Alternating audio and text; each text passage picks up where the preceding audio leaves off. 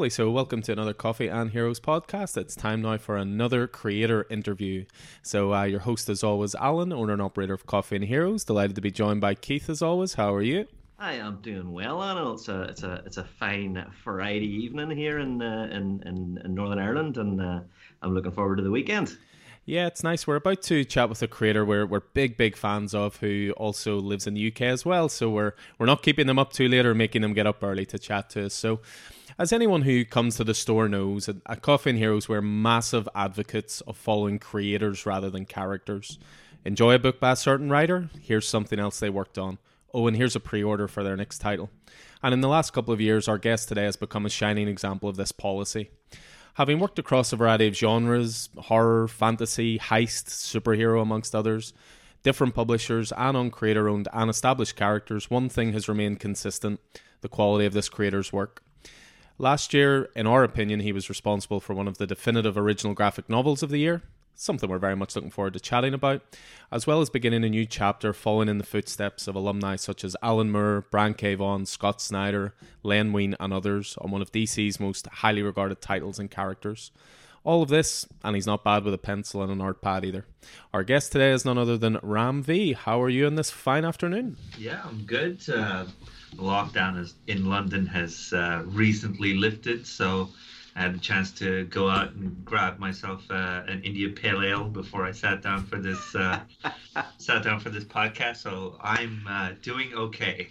You are making us jealous, Ram, already, because in that way you're further ahead lockdown wise than we are. So we haven't had that chance. So I think we're going to be expecting hate mail already. Well, I had a drink in memory of all those who have not had a drink yet. Very, very decent of you. And speaking of, lockdown, the dreaded words. I mean, obviously, hopefully things are sort of coming to an end. I got my first vaccine there just the other day. But how have you coped and adapted to lockdown and restrictions, work and life in general, Ram? I was talking about this with a friend just yesterday, and I said, I think my way of coping with the lockdown has just been, well, I'm at my desk and sat in front of a screen anyway. I might as well take on more work. And so, yeah, I think the past few months have been pretty crazy in terms of just the volume of work that I've been doing. But it seems also to me to be a good time to kind of take stock of like, okay, should I really be doing this much? Do I want to have a life outside of my desk? So, yeah, I mean, to be honest, that's how I've coped. I've kind of coped by drowning myself in work most of the time. The schedules that I set for myself have all gone to dissipated into blurred. I call it jelly time, where you can't quite get a grip on like how many hours have gone by or what day it is or what part of the week you're in. So if things are like that, I might as well, get work done. So that's what I've been doing. Yeah. Are you a bit of a workaholic by nature? Not really. I'm very obsessive by nature. So if I find a thing that I'm interested in, like I will pursue it to the detriment of other things. I discovered this about myself actually learning to play the guitar. My parents were kind of big music aficionados when I was younger, and they enrolled me in just about every music class they could think of. Like I learned to sing, I learned to play tabla in India, I learned to play Indian classical music. None of that. I was always like, I hate all of this. I don't really enjoy it, but I was okay at it. And then I discovered the guitar when I was like 14. And then I think the next 4 years are just, my parents couldn't wait to like get me out of the house because they were like, it's 5 a.m. He's still playing upstairs. It's something I'm very jealous to hear you say. I mentioned just before the podcast that I work in music, but I am a talentless hack. I have a guitar that a friend bought me many years ago. It sits beside the sofa, and I don't think I've picked it up all lockdown. I find it very difficult to. I'd love to express myself that way, but I find it very difficult to sit down and learn how. So I'm very jealous of your multi-talents there. I mean, that's probably more credit to my parents in that at least they inculcated in me that ability to just sit down and learn stuff. And I think that's important. to pick up, even if you're not particularly learning something. Because learning stuff is always more tedious than actually being good at something. Once you're good, you're like, oh yeah, this is cool. But when you're learning, it can be a little bit tedious every now and then. But I have a nice black and gold Les Paul sitting downstairs, which I recently got. And yeah, I used to play blues venues when I was in Philadelphia, and I played with a few bands back then as well. So you're a blues guy? Yeah, very much so. That'll come up later. So you mentioned that the last year has obviously been, lockdown and so forth, and you've taken on loads of projects. Would you say you changed your creative process during this year? Would you have spent longer on a script, for example, and done more revisions on a script because you had more time? Or did you see it as a case of, you're happy with your process, I'll just take on more projects in this time? I mean, I don't think it was as conscious a decision, to be honest. Like I said, I tend to be very obsessive and enthusiastic about things that I'm interested in. And so I think it was just a matter of figuring out that, okay, you can be enthusiastic about stuff, but there's only so much work you can do in a given amount of time. So I think it was a case of late 2018, early 2019. I think publishers had kind of begun to take note of the kind of work that I was doing. And so all of a sudden, kind of mid 2019-ish, everything I had pitched, people were like, yes, let's do it. And so that part of me that was just like, okay, well, everything I pitch, people want to do, great. I'm going to do it all. I'm going to say yes. And then 2020 comes around and I'm just like, oh, I'm so tired. So I think that's a matter of, not having done this for very long. Like I self-published my first book in 2016. So I'd like to think I'm good at being professional about how the work is done and how I deliver the work. But also part of being professional is, I guess, kind of figuring out how much you can do versus how much you should do and versus how much you shouldn't do.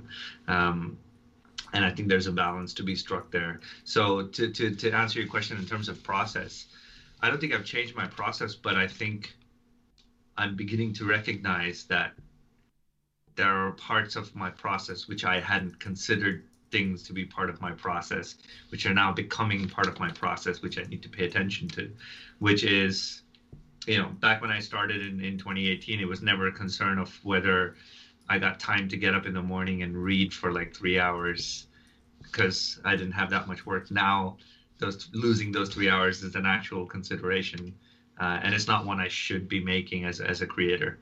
So I guess 2021, I'm probably going to go back to, I've already started going back to editors and going like, okay, guys, I'm doing 4 things. I'd like to do 2, but I'd like to do them well.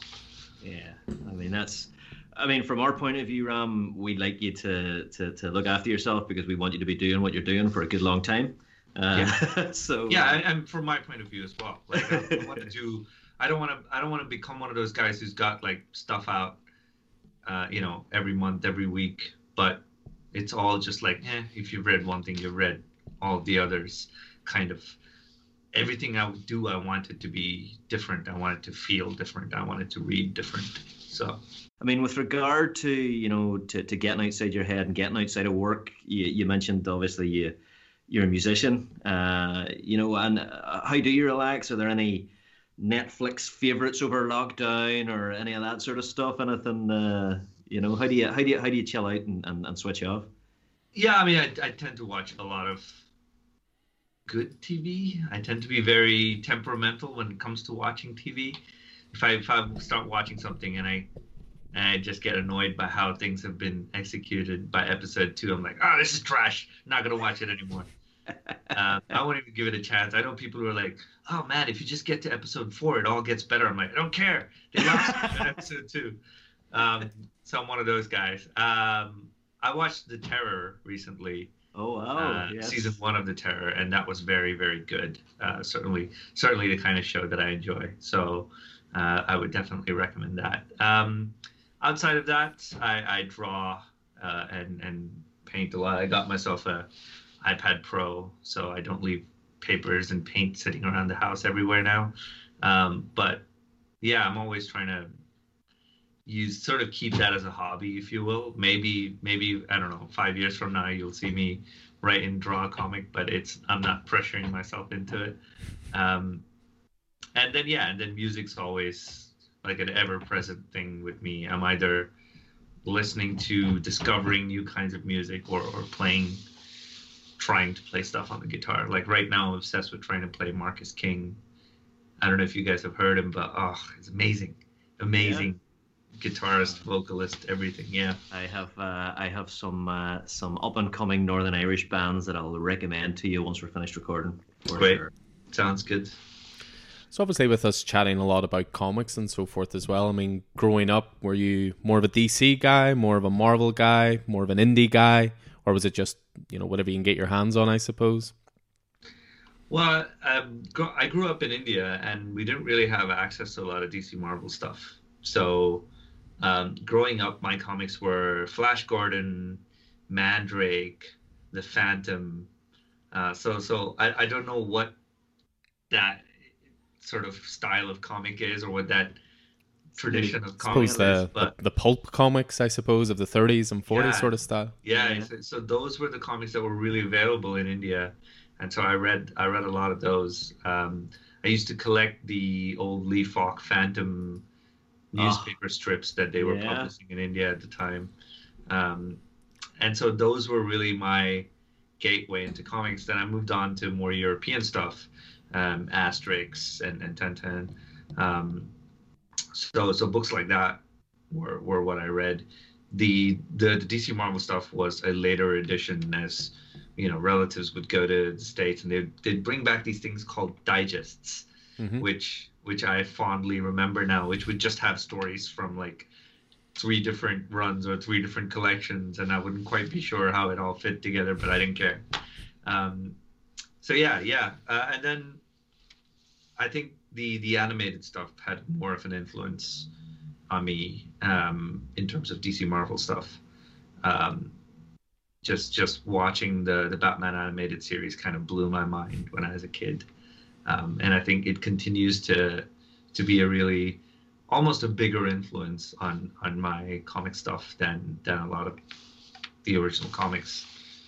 Yeah, like there are times I'll go back to editors and go like, yeah, I want to use this character, and the editors will be like, that's just a character from the animated series. Like that character is not in the comics. You know that, right?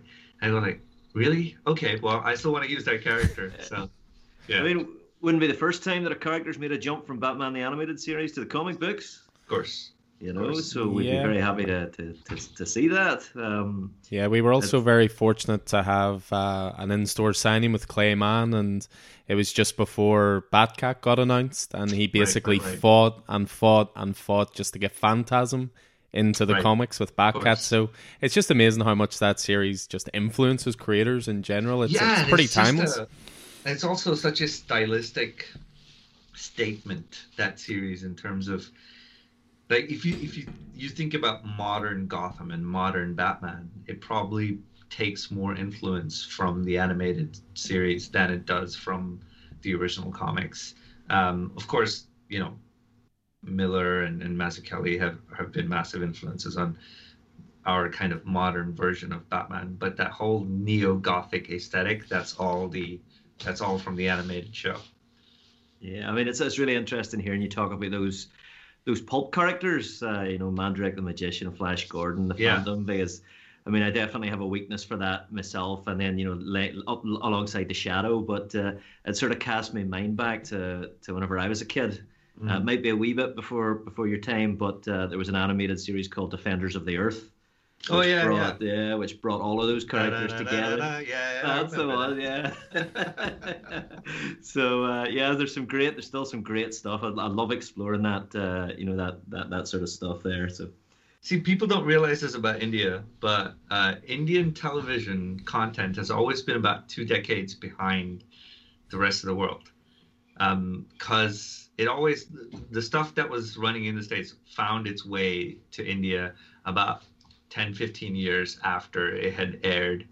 So I grew up on everything that people 20 years older than me grew up on, which was an interesting sort of artifact to carry. Like, my references were 80s TV shows like Manimal Like that used to play in the afternoons in India when I was a kid, and people are like, "What? Isn't this like way before your time?" And I was like, "Probably, but I grew up watching it." So yeah. Oh, I remember that from days of yore. That's a blast from the past. yeah, I love that show. I still have like, I want to do stuff. I still draw inspiration from a lot of those shows. Like I recently pitched something that referenced the old. I don't know if you remember, there was a TV show called The Pretender. Yes. Yeah. I referenced The Pretender, and my editor was like, "How old are you?" Tell us a little bit about Vault Comics and their importance to your development. You know, as they sort of popped up around the time you were making waves. You know, where one of the or a few of the titles that we keep in store, we have these things called store stalwarts we'll always keep in stock, and two of those titles are something that maybe other stores don't carry as much of, but we always keep these Savage Shores in stock, and we always keep Black Stars Above in stock. We love that sort of literary nature. So how was your time at Vault Comics? Yeah, I mean, it was good. I heard of Vault through a friend that I had been introduced to by another friend in India, and she talked about these guys who were setting up a comic book company and were going to do interesting things. So they were highly recommended. I was just starting to pitch creator-owned ideas here and there, and I wanted to.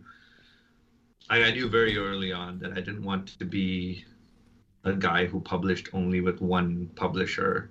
I wanted to kind of get out there and see what the experience was like with multiple publishers before I made up my mind. And so with Vault just starting out, I reached out. Adrian said, anytime you want to pitch me something, shoot it over. Adrian Wassel is one of the owners and the founders and the editor there.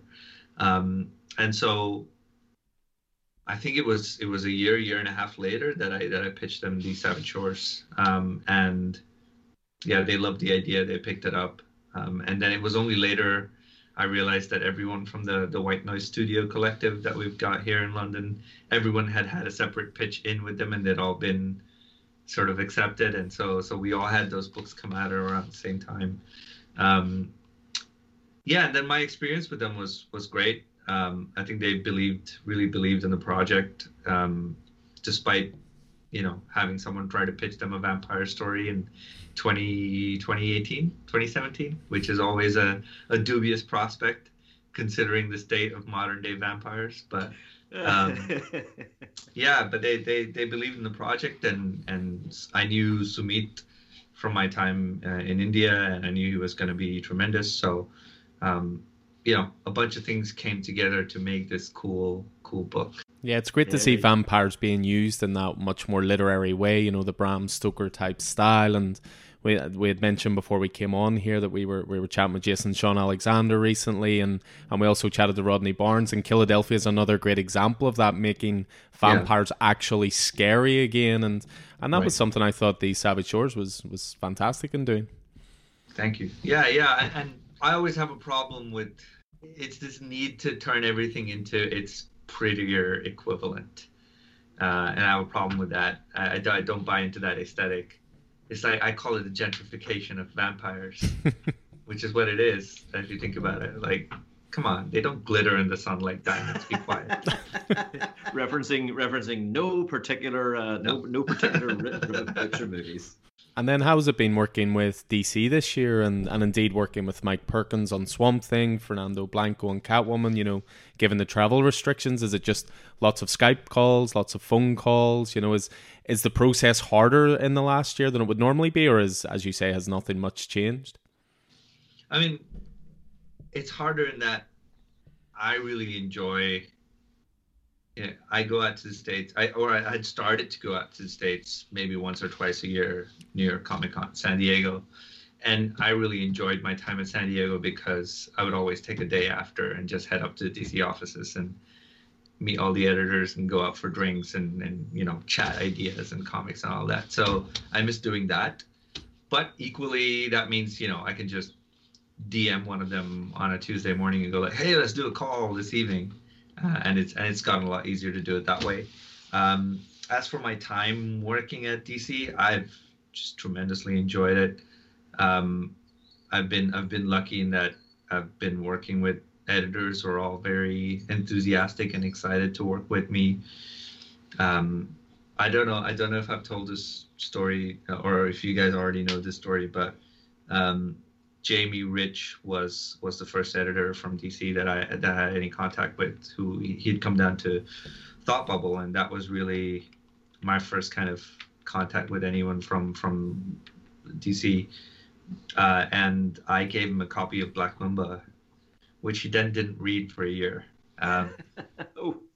And then a year later, I get like a random message from Jamie going like, "Hey, sorry I slept on this, but Brittany Holzer, who's also an editor at DC now, she read the book and she was like, you should really read this. This is quite good."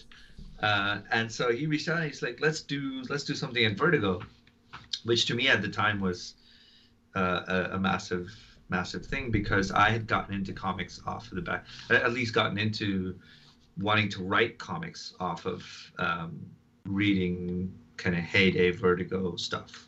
And so to have the opportunity to go like my first thing at DC could be a Vertigo thing was gonna be awesome. And then while I was discussing that is when they shut down Vertigo. No. And Jamie was like, "Yeah, sorry, I'm no longer at Vertigo, so it may not be a thing." And I was super disappointed. And then 2 weeks later, he emailed me going like, "So I couldn't talk about this at the time, but I'm now editing the Bat books at DC. Do you want to write a Batman story?" And part of my mind was like, "Yeah, sure, okay, that's not a bad thing. I can write a Batman story, sure." And so yeah, that's kind of how my journey got started at DC. And I met Brittany through working with Jamie. Jessica Chen, who's my editor on Catwoman, she's amazing. Ben Mears, who's also on the team, they're all amazing to work with. And they're all super enthusiastic about comics, and I think, given the amount of work that I've done there, I've also kind of built up a sense of like, okay, we can trust Ram to know what he's doing with these stories. So once you're at that place, it's a really good relationship to work with.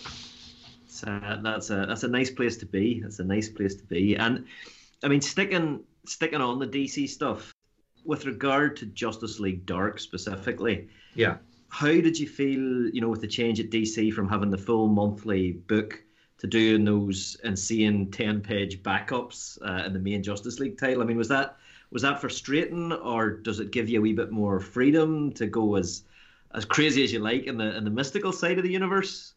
Yeah, I mean, to be honest, when they came to me with that, they were like, "So, do you want to continue doing this? What do you want to do?" And I went back to thinking about those digests I got as a kid, and I was like, those had 10-page stories, those had 8-page stories that went alongside 22-page stories. So I went like, yeah, I'm going to play with that format. And I suppose part of my instinct was to go, okay, I'll do these, but then you don't get to define as much how crazy I'm allowed to go with them. And so they were like, okay, that's fine. That's a good deal to strike. Alex Carr was my editor at the time. He's no longer with DC now. But I remember having that conversation, and he was going like, okay, the only rule is that you have to feature the team in every 10-page story. Then everything else is up to you. And I was like, okay, that's great. Bring it on. So yeah, I've genuinely enjoyed doing those 10-pagers. I don't know that I want to continue doing them for very much longer, in that I've just got a lot of work to be doing, and so it makes sense. I've been doing Justice League Dark since James stepped off of that book, so it might be time to hand that to someone else. But I've got at least a year and a half's worth of stuff written. So yeah. That's great stuff. I mean, it's going to be crazy, is all I can say about it. Looking forward to it, because we're enjoying it so far, certainly. And I mean, I bet with like all the Merlin stuff, all of a sudden everyone on the UK side of things will be like, yes, Merlin. All the Americans are like, who? All those Americans need to get on Once and Future. Yeah, exactly. They need to absolutely. Back and read some Kirby. Yeah, exactly. Yeah. I mean, with that deal, how it can be very different managing a group of characters rather than focusing on one? I mean, what's your preference? Do you find that there are some writers who can balance multiple characters, others struggle a wee bit more? How do you feel about it relative to the focus? Say, for example, the more laser focus you have in Swamp Thing at the minute. I mean, I don't look at it in terms of teams versus single characters. I look at it in terms of I do the same thing in both cases, which is I start weaving in different motivations and different perspectives into the story. Like even with Swamp Thing, there's someone spying on him. There's this villain in the desert. There is this relationship which is kind of in between a friendship and something more. And all of those things kind of come together. And if you think about at least the way I like to deal with the team, which I think will be more apparent in these 10 pages than it was in the previous arc, is when I started discussing this with my editors, they were like, okay, what is the purpose for Justice League Dark to continue? I'm like, do they need to have a purpose? What if like a bunch of stuff happened where they all had their own vested interests in having to come together? Like, what if people are coming together because of stuff that they're having to deal with, rather than having some kind of mission statement where we're like, we are together because we deal with all of this stuff? I always find that kind of organic, I need to be here. Sure, I'm part of this team, but I need to be here because of, I've got issues, or I'm doing something on the side that nobody else knows about. I find that kind of motivation to be much more interesting in terms of storytelling. So that kind of multiple threads weaving and pushing the story, I like doing in any case, and so it translates just as easily to working with the team. It's the battle that every dungeon master fights whenever they're starting a campaign in Dungeons and Dragons. Why are these guys together? What's going on? Yeah, I always feel it's so much nicer when, like, yeah, sure, you could go like, your mission is to kill this dragon, and therefore you guys have all been put together. Or you can have that moment where, you go like, do you have my sword? And then somebody else comes in, and my axe. So I find that letting the fellowship form in media res is much better than kind of coming top down and going, this is why you guys are fighting the bad guys, So just as a little swerve to the side, you had mentioned before about the White Noise Studio. How did that come about, and has it helped with your career? Yeah, I mean, undoubtedly. When I was starting out in comics, I knew absolutely no one in the industry. And it was already 2014, 15, and I'd just moved to the UK. And my experience of comics was coming to a convention in the UK for the first time. And the only person I knew there was Ron Mars, because he had been to an Indian convention before. And I knew nobody else. So it was kind of important for me to find a group of people that I was kind of comfortable with. And I think it's important to I think Alan Moore said it. The most important writers you'll meet are the people who are writing stuff around you, not the people who've written stuff before you, which I think is a very true statement and very interesting statement to make. Because, yeah, I mean, clearly I take inspiration from a lot of writers who've come before me, but they don't drive me to do interesting work. The writers that drive me to do interesting work are the writers who are working around me. And so having these guys in the White Noise Studio is always a push, is always, what are you doing? Oh, man, this was so cool. I need to do something better. I need to do something as interesting, if you will. And, yeah, I mean, even just in terms of brass tacks storytelling, I'll have calls with Dan and Alex Packnadel and Ryan O'Sullivan pretty regularly and go like, hey, this is what I'm thinking. And then Alex will have some kind of weird outlandish idea, or Dan will have a take on a character that will just fit. It's also, like, I'm very lucky to find people who are generous with their ideas. It's easy to go like, oh, that's what you're doing. I have this cool thing in my head, but I will not tell it to you because then you will use it. And there's none of that here. Like, people will share ideas that are clear, that they clearly could have used themselves. I think part of it is we all realize that it's not the idea, it's the execution that matters. And so you'll always have more ideas. That's the core of it, isn't it? It's what you do with that idea. Mumbai seems to appear in a lot of your books, and the way you present the city in various ways in your stories is always really striking. Black Mamba, Graffiti's Wall, and soon to be The Many Deaths of Leela Starr all feature the city. Is it important to you to tell these stories about a place that, I mean, certainly on this side of the world, we don't generally see in mainstream comics? It's that question, right? I've written about this before, where people always say, write what you know. And I don't quite necessarily agree with that, in that you shouldn't be questioning what you should write. That statement isn't intended to make you question whether you should write something, whereas it's intended to make you question what is it to really know something. And I feel like I know the city of Mumbai in a way that other people don't. I feel like I know an experience of growing up in Mumbai that is partly universal and partly very specific to that city. And if you look at something like Graffiti's Wall, that's certainly what I'm tapping into there. What does it feel like to grow up in this city? Everyone can identify with being young and having dreams and aspirations. But what is it like doing that in a city where you're surrounded by 20, 30 million other people, where the face of the city is constantly changing because it's going through such rapid development? So yeah, it's important because it's where I come from, and it will always be a part of me. And every city I travel to, I guess you start kind of making connections between, like, okay, this is how London is like Mumbai. This is how New York is like Mumbai. This is how Paris is like Mumbai. And so everything comes back to where I grew up. And for me, it's that city. And there are experiences of it that are so unique that they are immediately beautiful because they are unique. Like, I don't know if you noticed this, but there's a panel in Graffiti's Wall where one of the characters kind of lights up a cigarette outside a local kind of street side cigarette shop.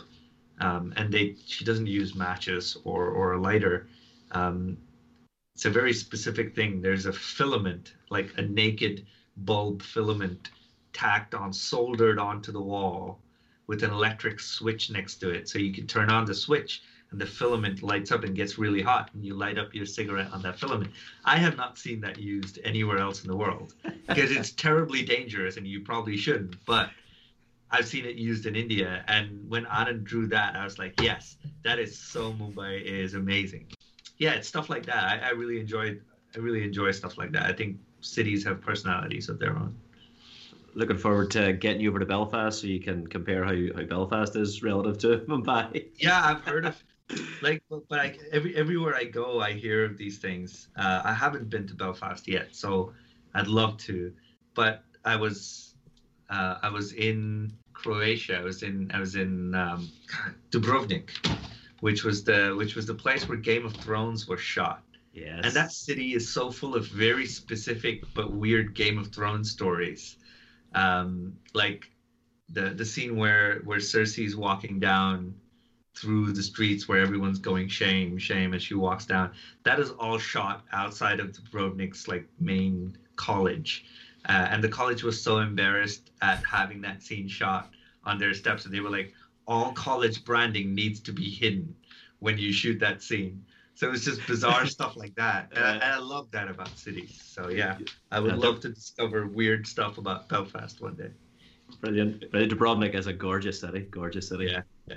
And we've certainly many Game of Thrones landmarks over here for you to discover as well. Yeah, exactly. If you don't mind, we're going to redirect to Blue and Green, of course, right here. Of course, this is an audio medium, so you can't see me holding up this book. First of all, excellent work. You know, it's genuinely one of the best things we have read in the last few years.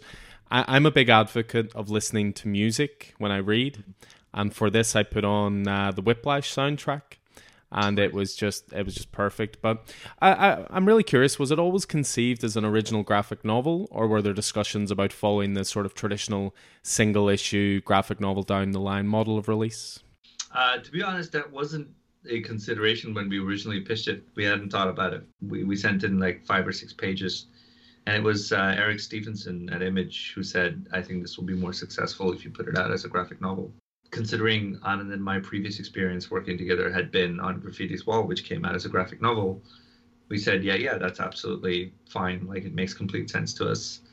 If you ask me now, I think Anand and I almost prefer working on that format because he tends to be a little bit more thoughtful with his process. He needs to take his time, but you'll always get something exceptionally pretty from him. So it wasn't a consideration until we got to the point where we were pitching it.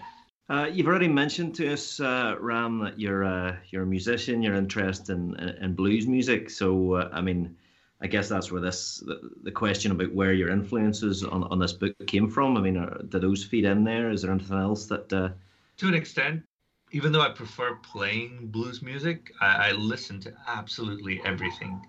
From Tuvian throat singing to Danish death metal I listen to absolutely everything. I love music. I listen to like hours of people just beatboxing as well. I just like listening to sounds, and they're interesting, and making sounds is interesting to me. My influence for Blue and Green probably came from my time as a kid. My dad was quite into music as well, and he had a 500, 600 strong collection of audio cassette tapes, which were very hard to get in India at the time. You had to go. I remember walking with him to the railway station where we stayed in a suburb of Mumbai called Thane. I remember walking with him to the railway station there, where there were shops which would essentially bootleg audio cassette tapes, and so these weren't original publications, and so we would buy these kind of bootleg cassette tapes. And my dad had everything from blues, pop, jazz, classical, not only European or American music, but also like music from Africa, music from Spain, music from Egypt. I remember all of these places, and I remember listening to them with him in the evenings, where we would turn off the lights in the house and we just listen to this music. And I think a lot of my jazz influences come from that time. I remember listening to Art Blakey and the Messengers. I remember listening to Sonny Rollins. And so, yeah, probably blues evolved out of that. But my exposure to jazz music came a lot before I decided to pursue music with any seriousness. Beyond that, I just love jazz. I think the idea for Blue and Green actually came from a conversation I had with a musician in Seattle after I'd walked out of the ECCC Comic Con. I'd just been like, I need some time off. I need some time to myself. I'm going to go find a quiet bar and sit down. And I found this place where there were maybe 8 people sitting at the bar, and there was a jazz band playing. And I was just like, oh, man, such a lucky thing to be in such a small crowd listening to a band. So when they took a break, their bassist came up and sat down next to me, and he was like, hey, how you doing? I offered to buy him a drink, and we started talking about music. And I said, jazz and good writing are trying to do the same things in a lot of ways, in that they're both trying to create or evoke a feeling in their reader which it is impossible to evoke outside of that sort of unknowable, nebulous nature of what you're putting together. Like, if I could tell you how Blue and Green felt without you reading the book, then the book has failed. Like, why does the book exist? It exists because when you read that book, you're left with something, hopefully, that is impossible for me to articulate outside of that book. And so I think jazz does the same thing, in that it takes all these conventional notes, but it puts them together in such ways where you can't articulate whether a song is a happy song, or is it a sad song, or is it weirdly haunting in some ways. And I feel like there's always that commonality. And I think really it's at that point that I started thinking about like wanting to do this story, which was literary in some ways, but also about the nebulous nature of music and the pursuit of excellence within it. The themes of untapped potential and the dangers of, is potential the most dangerous thing in the world? And, what do you have to sacrifice to sort of, live up to that potential and so forth? It was just a ridiculously great book, gripping from start to finish. I mean, how was the collaborative process on it? The layouts and overall artwork for me are on another level, between Anand RK's art, John Pearson's colours, Aditya Bidikkar's letters. It all works in perfect symphony, if you'll excuse the terrible music pun. How much input do you have on the finished page, or are you more of a writer where it's a case of, look, I'm the writer, I trust these guys to do their work and I'll have a look at the final product? Or are you more hands-on than that, looking at every single page? I'm super hands-on, but it's not a question of trust. It's not like I don't trust these guys and that's why I'm hands-on. No, it's a question of, I think about making comics like I think about making music. Where if you're part of a band, there's no band where the vocalist just records his track and then sends it over and go like, okay, you guys do the rest.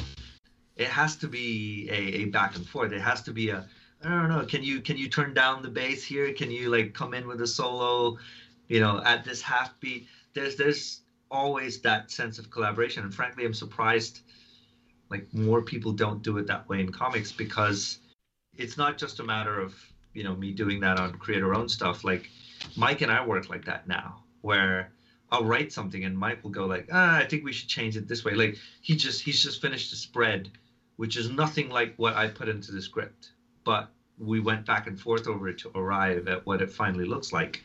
And that title spread in issue 2 of Swamp Thing is something like I sketched out on a piece of paper and sent it to him. And so I don't see any point in drawing these kind of boundaries between like, this is my job and this is your job. No, our job is to make a cool thing. That's the only job that matters. That has always been my approach, probably more so with my creator-owned stuff. With Anand, the process of writing the story was interesting. I first started out writing it like I would any other script. So, 10, 12 pages of script, sent it to him. And then by the time we got those 10 pages done, we realized that we were doing so much back and forth that it didn't make sense for me to write the next 4 pages until like this one was finished. And so I started writing the whole story like a page at a time, where I would write the page, send it to him. We would discuss the layouts. He would draw the page. I'd get it back and go like, okay, next page, this is what happens. And so it almost became a very jazz-like call and response. We're both improvising as we go on kind of thing.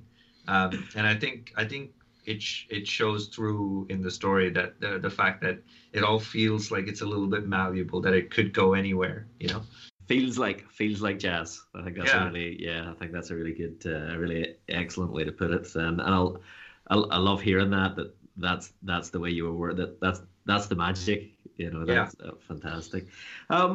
You seem to be full of ideas, Rama. Have you?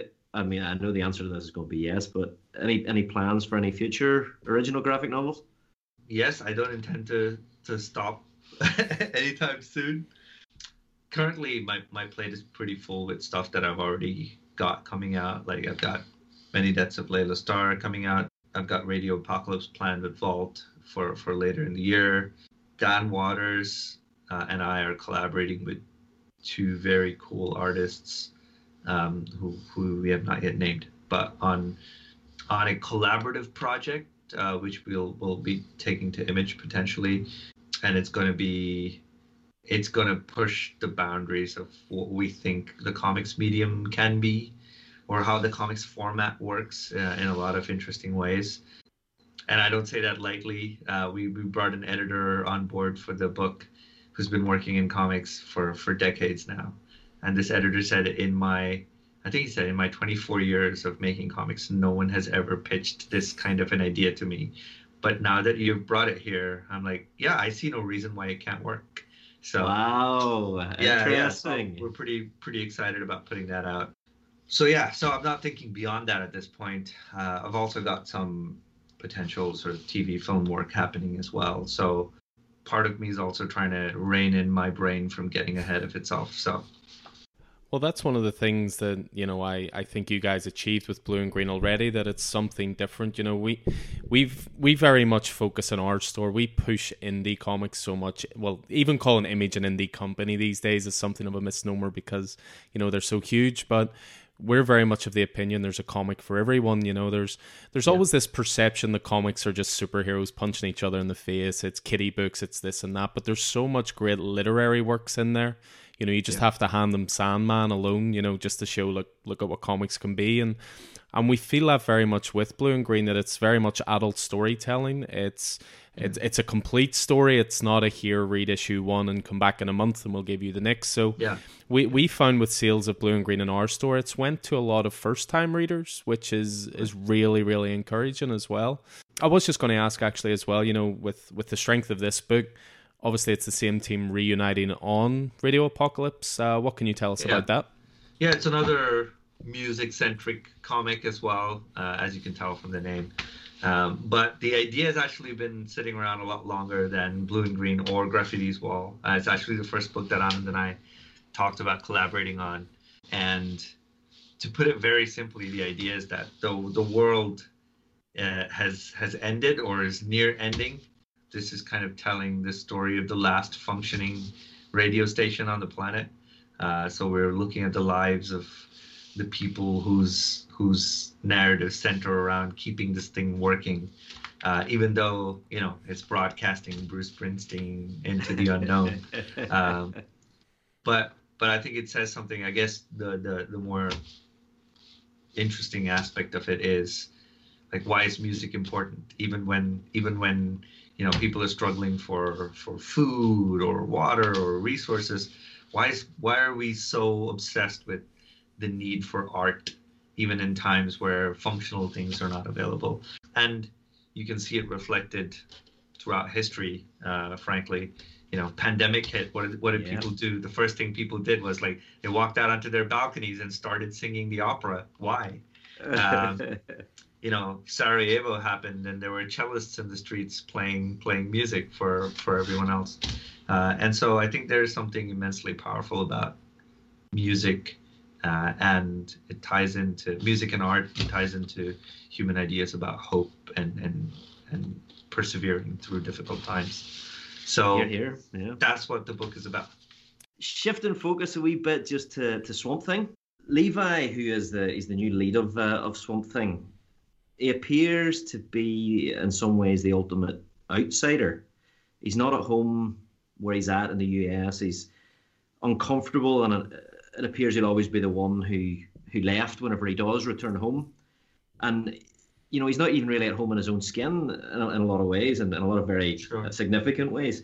Can you tell us a wee bit more about where that comes from, and if you can, maybe where it's going? I feel like that outsider's perspective is such a powerful perspective to have as a writer, and to be able to put readers into that state of mind, which is, this is not the Swamp Thing you're familiar with. This is not where you've spent, 10, 12 years of your life. You don't know how things are going to turn out. I think it was important to kind of establish that with the first couple of issues is, no, everything you thought you knew is not the same here. And for new fans, I think for people who are certainly from my generation and the generation beyond, this sense of, like, I am a nowhere person because I am from everywhere. And I don't mean that as a derogative comment to say that you're a nowhere person. I mean that as you're from everywhere. You're a human being, and that's more important to you than saying I'm from India or I'm from America or I'm from Europe.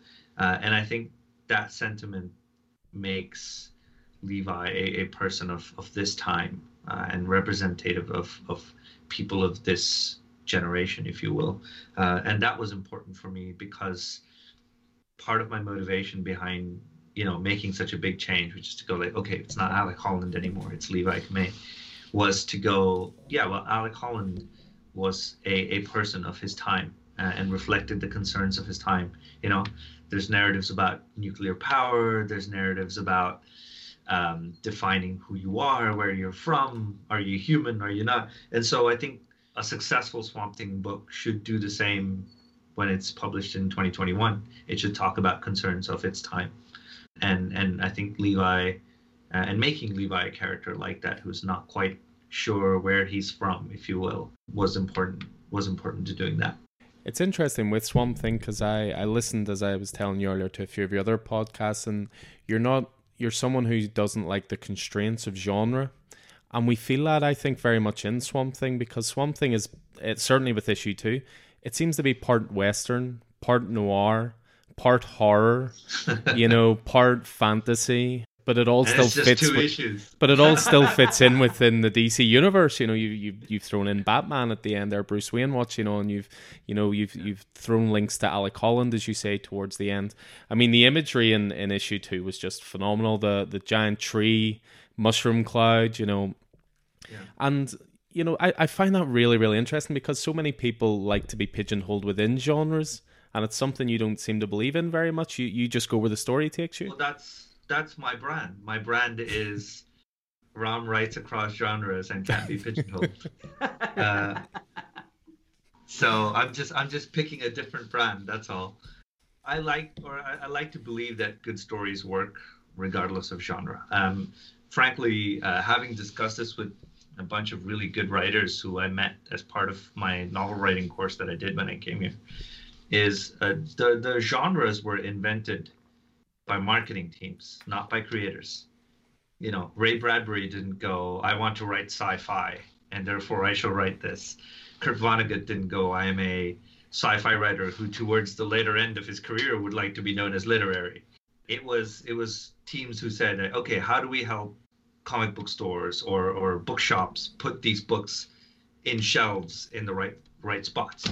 And so something that was invented as an aid to help put books together kind of fed back into the creative community and suddenly went, oh yeah, he's a sci-fi writer, and that's why Margaret Atwood won't confess to being a sci-fi writer and keeps saying that she's a literary writer. Well, she writes sci-fi just fine.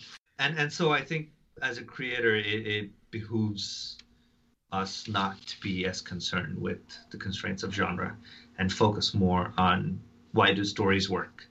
If you understand why stories work, they can work everywhere. They can work when you're writing a great sprawling fantasy, or they can work when you're writing like a really toned down romance novel as well. So that's what I like to do. Once you've kind of figured that out, once you've kind of understood why Swamp Thing is great and why stories work, you'll find that, issue 3 and 4 probably lean in more into fantasy. Issue 5 is probably more political than people would think it is, or issue 6, 7, 8 are more straight up superhero action than people expect. So I think by the time we're done, at least with this season 1, we will have set that expectation that no, you have no idea where this is going. Yeah, my favorite word you just used there was season 1.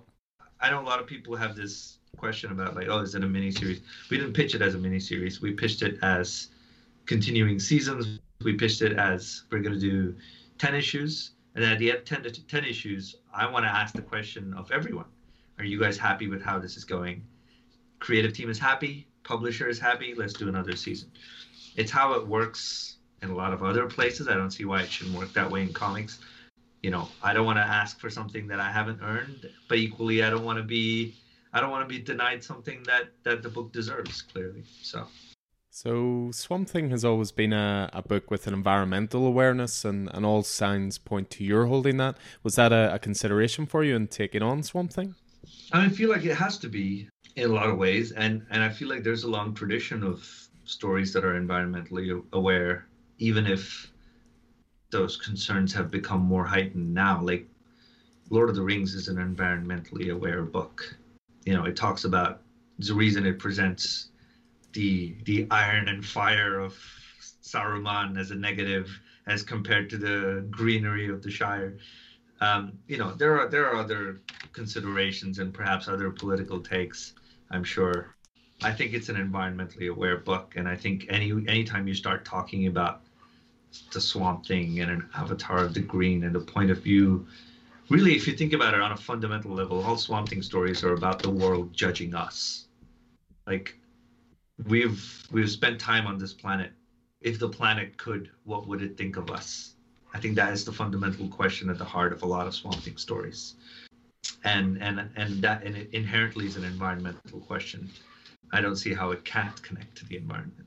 And so, releasing next week is your latest project, issue 1 of The Many Deaths of Layla Starr, a collaboration with artist Philippe Andrade and released through Boom Studios. Mm-hmm. How did that creative team come together, and what can we expect from that title? The previews look fantastic. Yeah, thank you. I think that book came about from my conversations with Eric Harburn, who's the editor at Boom. And he said, hey, I want you to do something India-centric, Graffiti's Wall, something of that note, but we want it to be a bit more sort of put some fantasy elements with it, put some sci-fi elements with it. And there's always been this long tradition of doing like mythological characters in Indian stories. People love doing the Ramayana. I'm sure there's about 10 comics that have done the Ramayana at this point. And so I wanted to do something with Indian gods, but I wanted to do something that was humorous and irreverent and like Indian gods are hilarious. There are so many stories that everyone seems to want to tell, like the big, oh, he's powerful and he saved all of us kind of stories.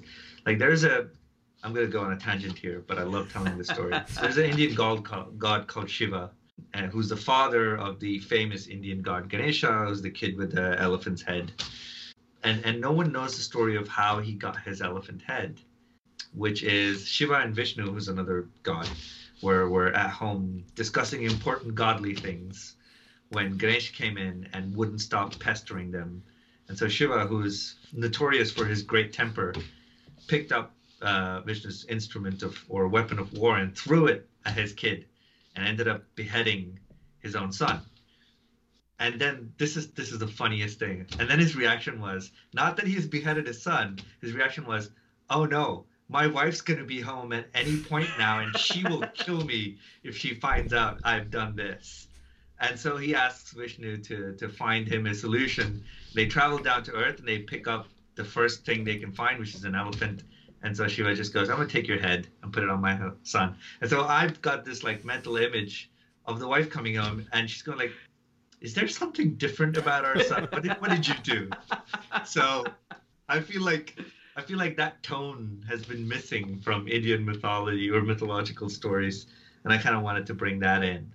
And that's the idea of the corporate nature of the pantheon. Yeah, it's just they're silly and they're bureaucratic and they worry about weird things when it comes to like godly. It's like, who worries about, oh no, what is she gonna say when she gets home? Like that's such a human thing. And so I kind of wanted to bring that in a little bit, and also wanted to talk about death, which is kind of the subject of focus for The Many Deaths of Layla Starr. I questioned if this was a smart thing to do, considering, you say death and you say comics and everyone thinks about Neil Gaiman's take on death. But that's also such a culturally unique thing. Like what death means to someone from Europe or someone who's been raised as a Christian means very different things to someone who's been raised as a Hindu, to someone who is from a different country, a different culture. And so I wanted to touch on that. And I don't think the subject of how Hinduism and India as a country deals with death and looks at death and perceives how the society perceives death, I don't think they've been done in stories before. And I felt like that was something we could use and deal with here. And how did Philippe Andrade come on to the project? Is that someone that you're a fan of? Eric, well, no, I hadn't seen Philippe's work. Eric and I were talking about artists, and Eric said, you have a really good eye, and I'm sure you have an idea of how you want this to look. So let's start looking at artists. And much to his disappointment, I said, I don't know how I want this to look. I know how I want this to not look. So when we were going through artists, I was like, not quite that gritty. That feels too superhero-y. So we were going through a list of artists and I saw Philippe's work. And I think Eric had linked like 4 or 5 of his Instagram posts. As soon as I saw them, I was like, this is it. This is the guy. We should get him. And Eric reached out to Philippe, and thankfully Philippe his schedule worked out and he was available. I think he brings such an electric energy to everything he draws. It just feels constantly in motion, in movement. And I think that helps with the kind of little bit whimsical, little bit humorous tone of the story as well. So I'm quite thrilled with what he's done. His colors are beautiful. And while I didn't know this at the time, Philippe had been to India before, and so it didn't take a lot for him to go like, okay, I remember what this should feel like. And I think what it should feel like is more important than what it should look like. You're clearly doing something right, because you're already gone back to a second print in this. That must be very satisfying.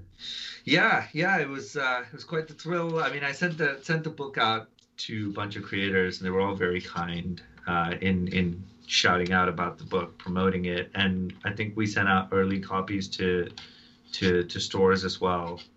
The stores were happy to promote it. I heard back from a few retailers as well, like, I read this, it was really cool. We don't have anything like this in the store at the moment. And I think that's the most satisfying thing for me to hear, even when you go like, there's nothing like Blue and Green. My endeavor is always to do something that feels like, okay, there's nothing else like this. If I want to go for something like this, I need to get this book. And so part of the reason I think people talked about it was for that. And I'm so glad that that's been the case.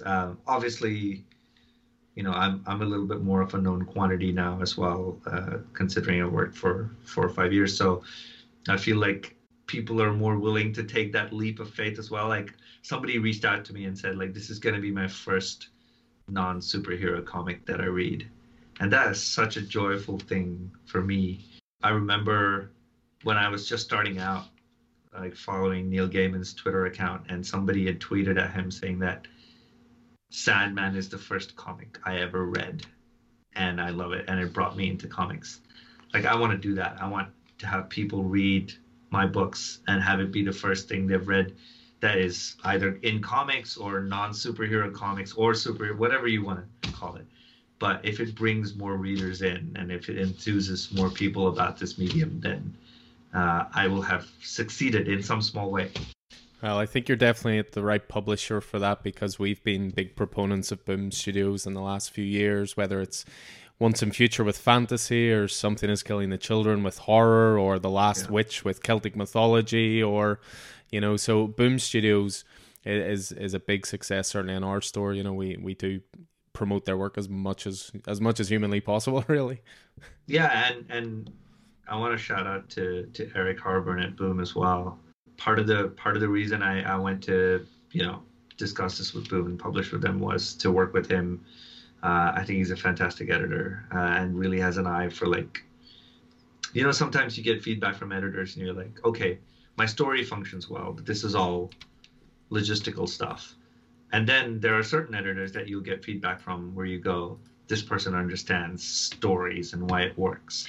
And Eric's definitely one of those people who understands why stories work.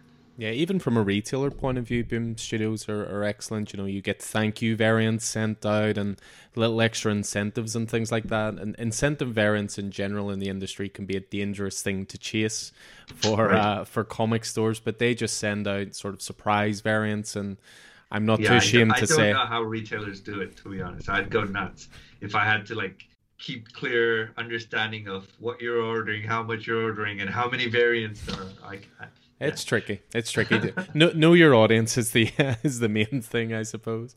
Yeah. Well, we'll start to wrap up now. You've been, of course, very, very generous with your time.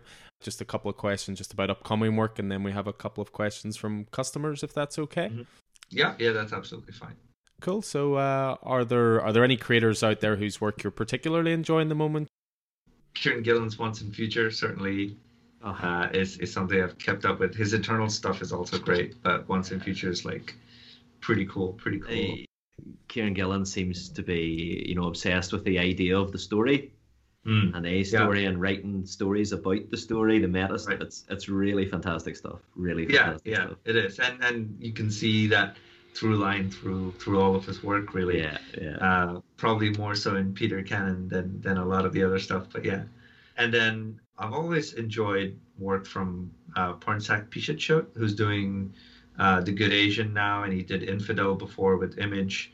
and so that's something I'm quite looking forward to. Mm-hmm. Michael Walsh, Silver Coin from Image, which issue came out with Chip Starsky writing, I believe. That's going to be a really interesting series as well. Yeah. Department of Truth, James Tynan. This is music to our ears. This is music to our ears. Are you sure you don't listen to our weekly reviews podcast at all? You know, we just showcased the Silver Coin #1 this week. Yeah, excellent issue. So it was. Well, gentlemen, you have good taste. And very nice of you to say. Is there anyone else out there? I mean, because you're working with a fantastic group of collaborators, you know, in your various projects. Is there anyone else out there who you'd really love to collaborate with?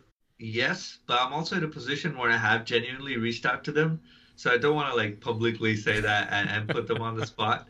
So let me put it this way: I am already collaborating with people whose books I read and they brought me into comics. So that is a thrill. I'll say I will tell you who I worked with. That was like an absolute dream to work with. Like working with John Paul Leon was phenomenal. Wow. I think Wintermen was one of those books that I read early on that really pulled me into comics as well. So working with him was great. And we'll keep the surprise for people who are about to see upcoming work drop. So fantastic. So we just have a couple of questions that some of the Coffee and Heroes regulars, some of the that had asked us if we could ask you. So Josh asks, how do you come up with so many inventive heists for Catwoman? Is there perhaps a career as a master thief in your future?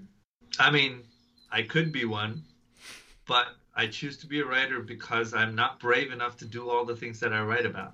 This is true. This is true of all writers, except maybe Hemingway. I come up with the heists because I like watching a lot of heist movies. I've seen my fair share of like classic heist stuff like The Sting, or I've seen my share of more contemporary heist stuff, the Ocean's movies with Soderbergh or Michael Mann and Heat. So these are all influences I bring to Catwoman, and sort of creating these heists is a welcome distraction from like writing the actual script, because you know you're writing and you're like, oh man, the writing is kind of tired. Okay, I'm gonna go sit at my desk and figure out how to get a bunch of people into a building that's locked from all sides. You know, it's stuff like that, and it's great to do. So yeah, the playful heists in Catwoman always put me in mind of To Catch a Thief. You know, classic Hitchcock. Right. So yeah. I don't think I can give any bigger compliment than that. So Tim asks, you share a lot of doodles on social media and frequently use them as a warm-up for writing. Any plans at some point in the future to focus on drawing a title as opposed to just writing? Yeah, I always get this comment, but I also think that it's important for me to keep my drawing as a hobby because it doesn't carry with it any of the pressures. Like I can draw a crappy sketch and it doesn't matter. Whereas if I write a crappy script and that's all the time I've had to write that script, then it's a problem. So yeah, you kind of use drawing as a no pressure outlet for me, which is great. So when I get to a point in my writing career where I feel like I can disappear for 2 years and come back with confidence that people will look for what I'm writing, maybe that's the time to go like, okay, I've got 2 years. I can draw the same page 6 times before I get it right. So yeah, so that might be a good time to try and do something of that sort. Great stuff. And lastly, from Vicky, who is Alan's better half and the co-owner of the Coffee and Heroes, your work on Justice League Dark and Catwoman is ongoing. Swamp Thing, currently 10 issues. Many Deaths of Leela Starr, 5 issues. Blue and Green was an original graphic novel. Do you have a preferred length that a story should be? I don't have a preferred length, but I have I have a vague rule of thumb with lengths of stories. Like if you're writing prose flash fiction, then that's the length of about 10 or 12 or 13 pages in a comic, I would imagine. If you're writing a really short story, that's 1 issue. If you're writing a 8 to 10,000 word long short story, that's maybe 4 or 5 issues. If you're writing a novella, that's maybe 8 issues. If you're writing a novel, I imagine that would be 10, 12, 13 issues. And if you're going beyond that, if you're the next R.R. Martin, then you're probably going to be writing an ongoing. So that's how I tend to think of my comics. I get told I'm a very dense writer, although I don't think that's true. I might be a dense storyteller, but I'm not a dense writer. My comics issues tend to have a lot of story packed into them, but not nearly as many words as a lot of other writers who I've loved and enjoyed before as well. So yeah, I think density and structure is something that I do look into quite a bit. So yeah. And then finally, we just always like to finish our interviews by asking a creator, do you have a favorite DC title / series of all time, a favorite Marvel title / series of all time, and a favorite indie title / series of all time? I don't know if this quite qualifies as DC or Vertigo, but I think Sandman would be my favorite DC / Vertigo title of all time. If you confined it purely to DC, then I'd probably say Kingdom Come would be a favorite. On the Marvel side of things, my Marvel reading is fairly limited, but Daredevil is probably a good go to the Miller reinvention, if you will.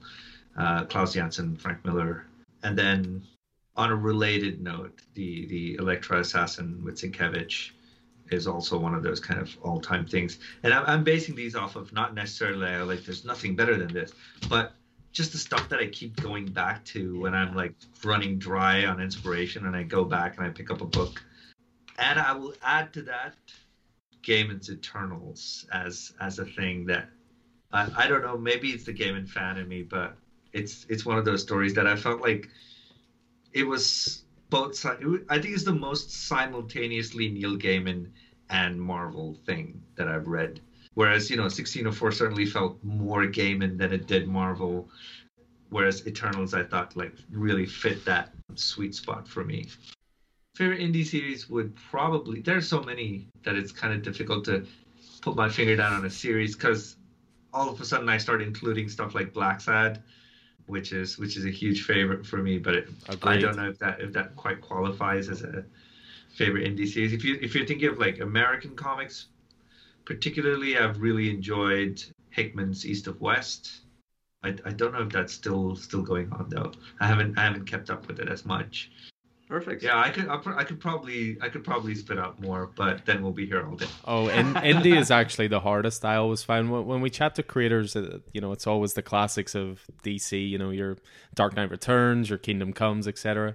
Marvel, it tends to be Daredevil runs or Secret Wars. But when you get to indie, just because of the sheer quality of the last 20 years, it's certainly hard to pin down.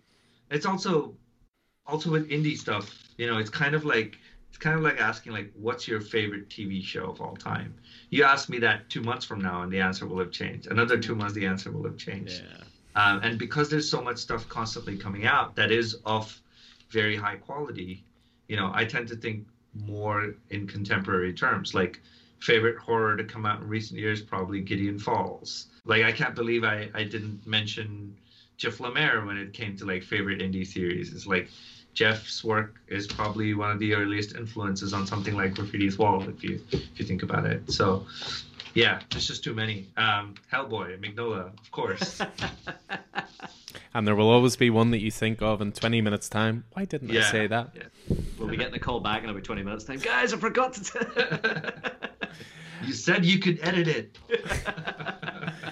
Well, that's us for today. You've been exceptionally generous with your time. It's been an absolute pleasure chatting with you.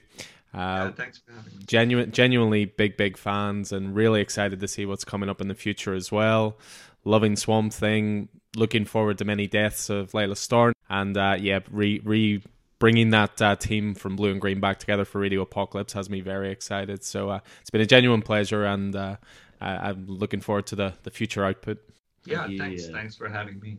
Thanks very much for your time, and best of luck, Ram, with all your upcoming projects, both professional and personal. Thank you very much. And that's going to do it for us, guys. I hope you enjoyed this.